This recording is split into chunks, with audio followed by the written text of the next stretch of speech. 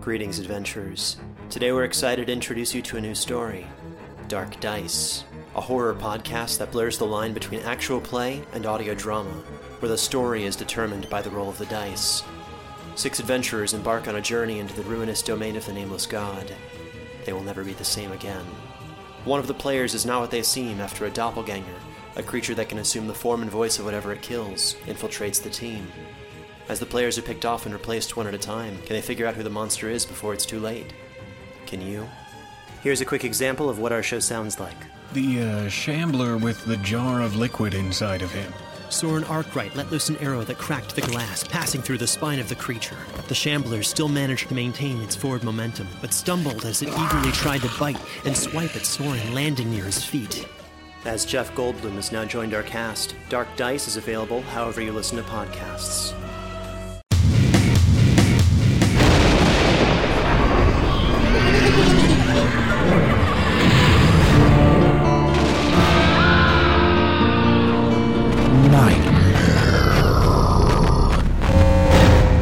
Welcome to the Nightmare Magazine Story Podcast, your new source for horror and dark fantasy in the audiosphere.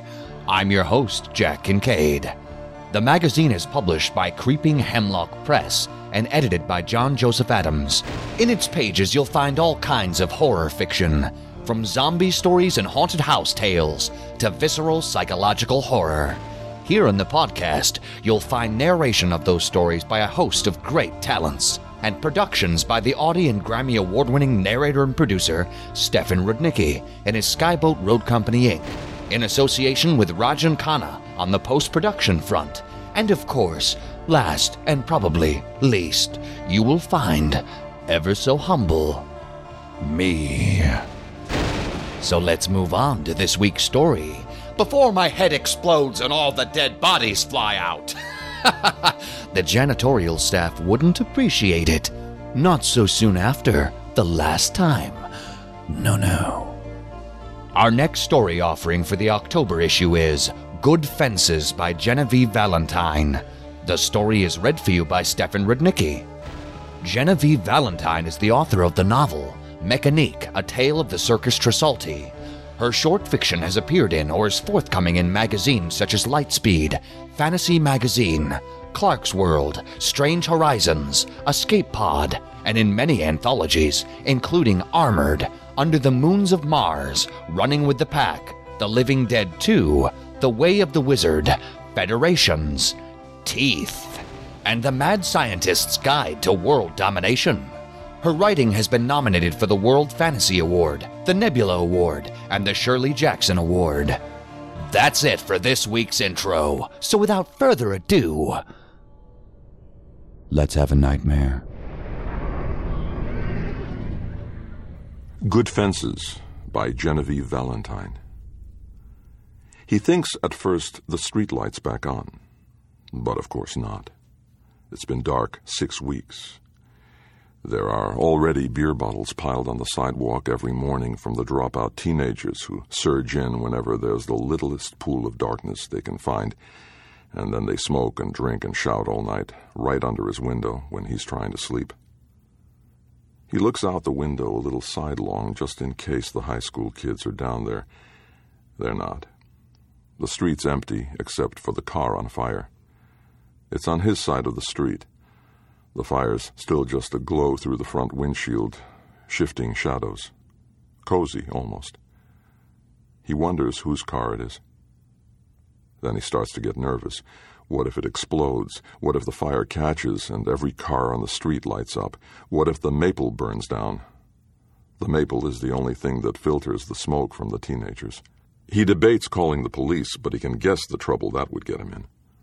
Anonymous tips aren't anonymous, everybody knows that, especially not in this neighborhood.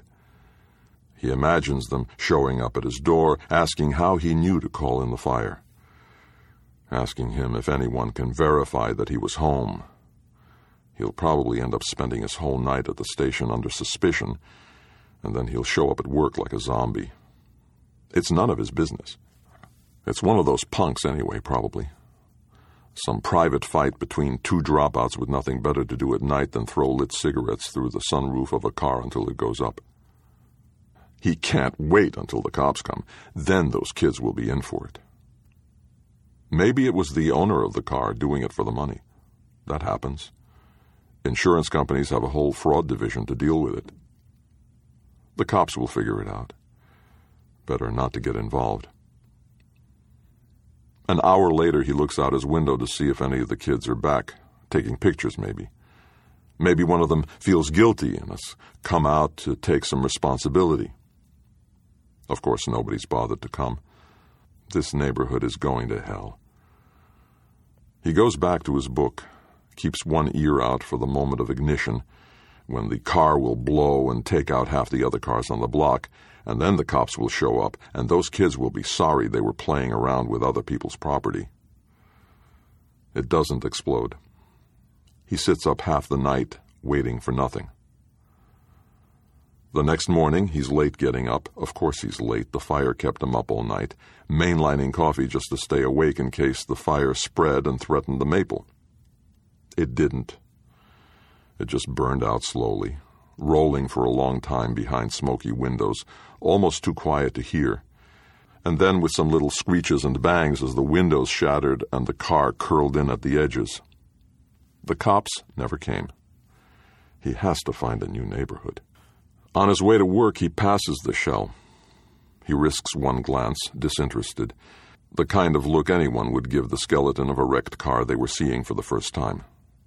The headlights are still there, but most of the windows are long gone, like the eyes have been ground out of a body. The inside is a ruin, just lumps and shadows he doesn't want to look at for long. He drops his head and passes by.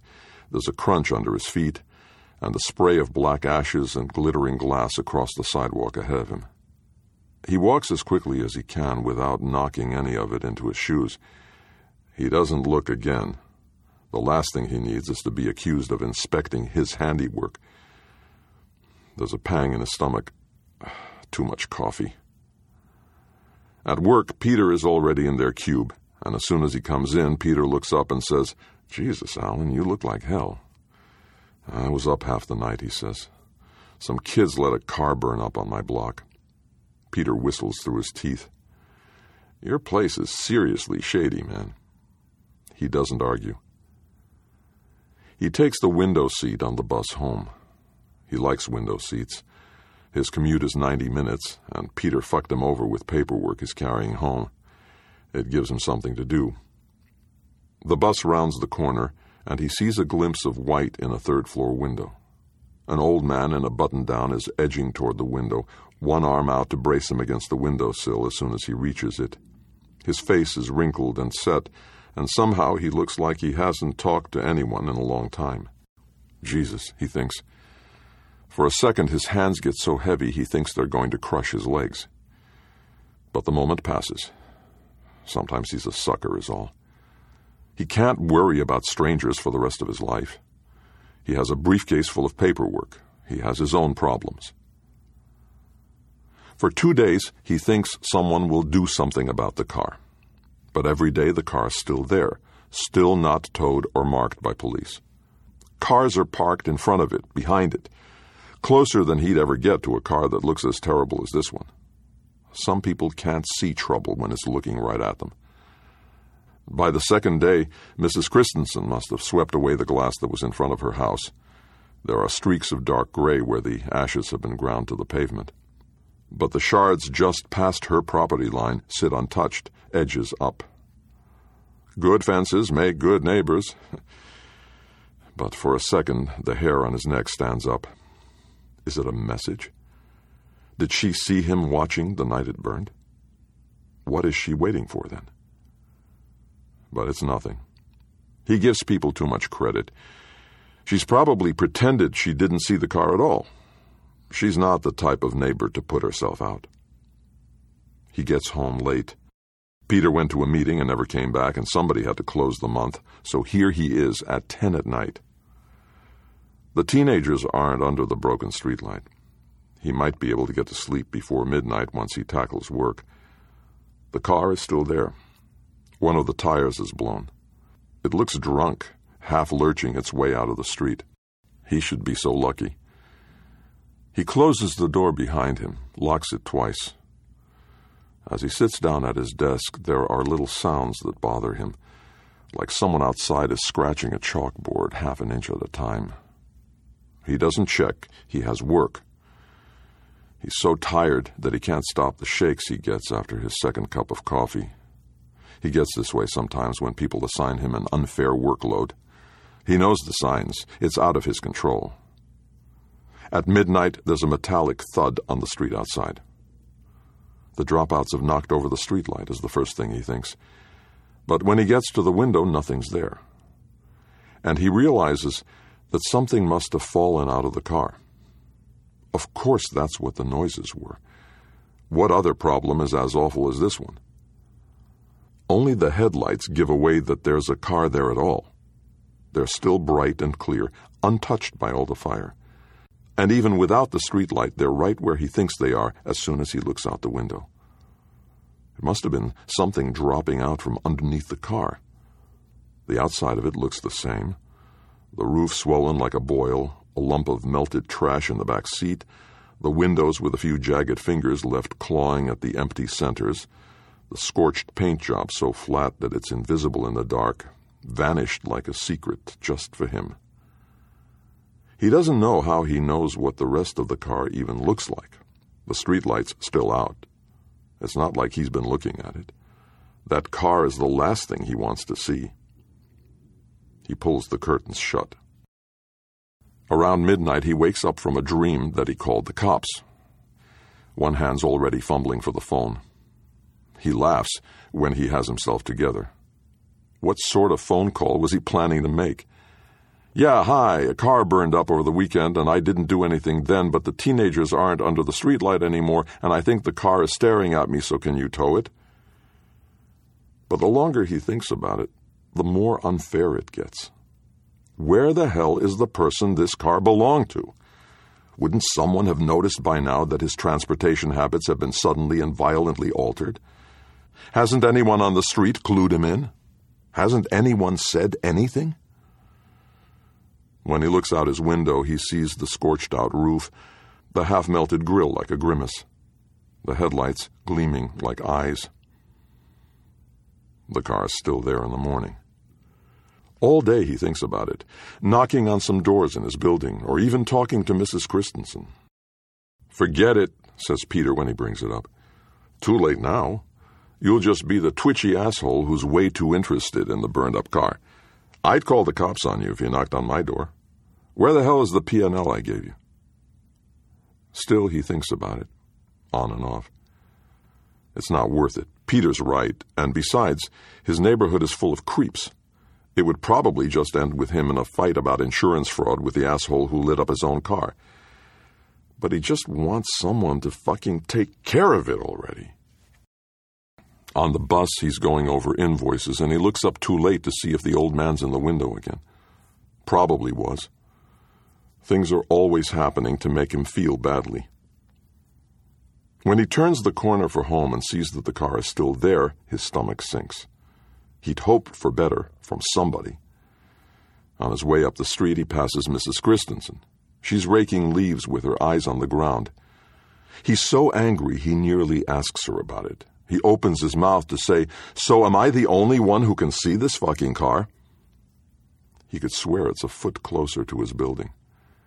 He could swear the tires are blown on the opposite side now, like it really is moving, like it saw him coming and is crawling to reach him like a dog.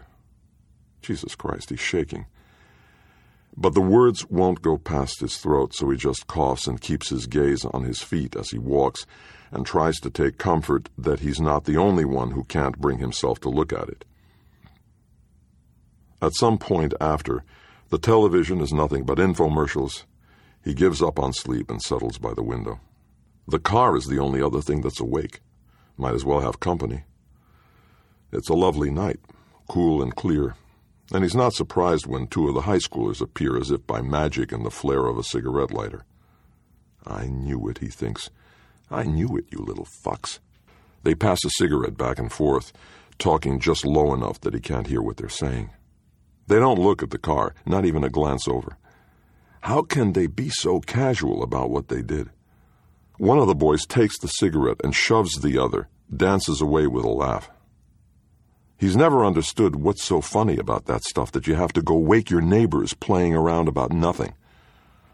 The second boy swings for a punch and misses, and the dropout with a cigarette laughs again, pretending to smother it in his sleeve. But the sound echoes off the walls in the apartment. He wishes this kid had burned up in the car just to shut him up. The kid looks up and sees him. He doesn't know how. It's dark outside and it's dark in the apartment, but he can still see the car.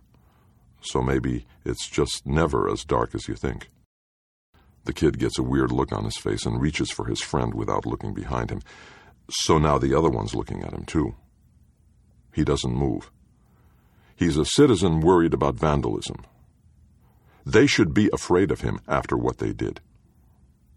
They edge away from the building, down the street and past his line of sight. And then he hears 2 pairs of footsteps running. The carcass was facing them, too, and just for a second one of the headlights disappears, like a shadow moved across it. Or it moved. Peter goes to lunch with the project manager without telling him. His own P&L is still sitting on the copier where Peter fucking copied it to take to lunch to show off and forgot to cover his ass and put it back. Maybe he didn't forget. Maybe Peter just figures that he's invisible and knows he won't say anything. Maybe Peter figures he doesn't have the spine. He doesn't have the balls to call the cops and tell them Peter burned out a car on his street and to come talk to him about it, just so some uniforms would come in and scare some respect back into Peter. At least then the cops would know that the car was there. After that, it wouldn't matter what happened. Peter would be innocent, that was fine. He didn't need Peter to go to jail, just so long as he could make someone else see the car and tell him what happened. He sits with the phone in his hand for 3 minutes, trying to work up the courage. For lunch, he buys a greasy burger, garlic fries, and a newspaper. He's going to sit in the cube by himself, stink the place up, and read the entire fucking paper, no matter how long it takes, just so that whenever Peter gets back, he can see how little he cares about the shit that Peter's pulled. He skims mostly because the sports section goes on forever and world policy is kind of depressing. It's an accident that he sees the obituary at all. The man in the photo is a stranger, but he pauses and looks at the face for a long time. Then he looks at the date of birth, the address. It's the old man from the window. The face is 20 or 30 years younger in this picture, but he knows. The eyes are the same, and that jowly face is the same, even from a window 3 floors up. It doesn't say how he died. Jesus, he thinks, please say it's not jumping. There's nothing about who he survived by. It doesn't mean he died alone. People leave things out of obituaries all the time. He throws the burger away. He wakes up from a nightmare. Fire everywhere. He wakes up gasping. Someone needs to get this car off the street or he's never going to get to sleep again.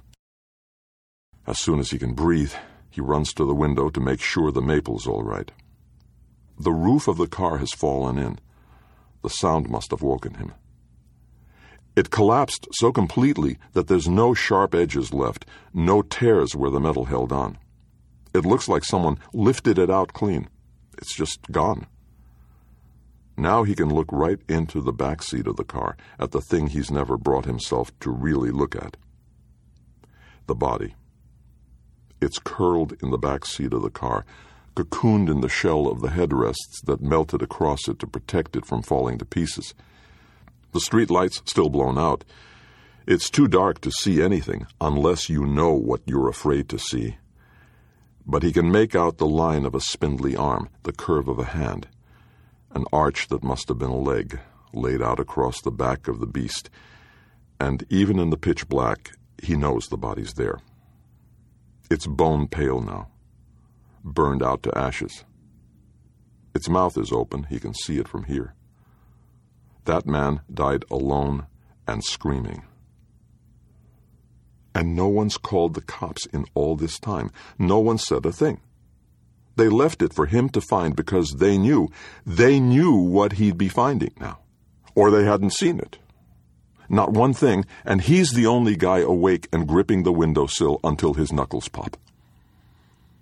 He wonders what those dropouts will say when they show up tonight to drink and smoke and see that the car isn't hiding their secrets anymore.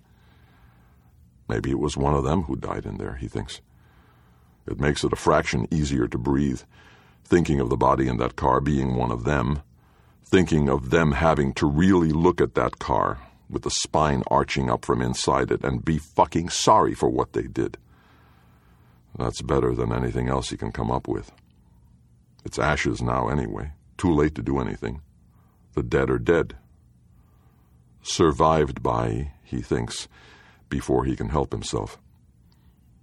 He closes the window tightly and pulls the curtains shut so the street noise is muffled and he can get some sleep.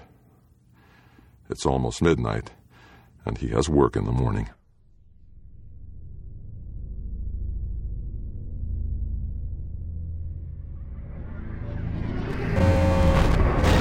Welcome back.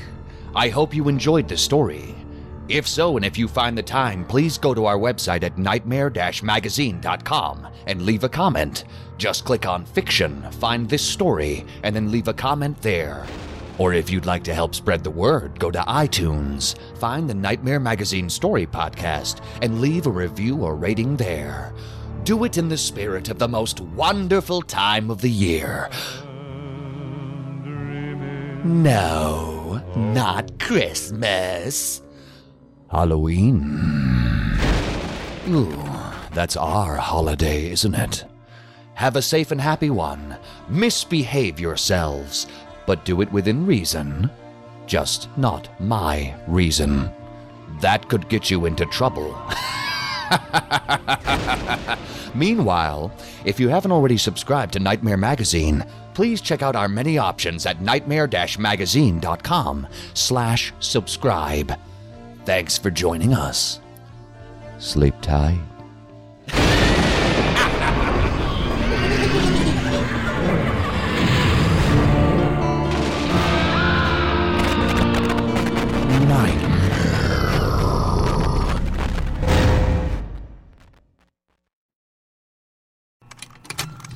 Contained herein are the heresies of Radolf Burntwine, erstwhile monk turned traveling medical investigator. Join me as I uncover the blasphemous truth of a plague-ridden world, that ours is not a loving God, and we are not its favored children. The heresies of Radolf Burntwine, coming January 2nd, wherever podcasts are available.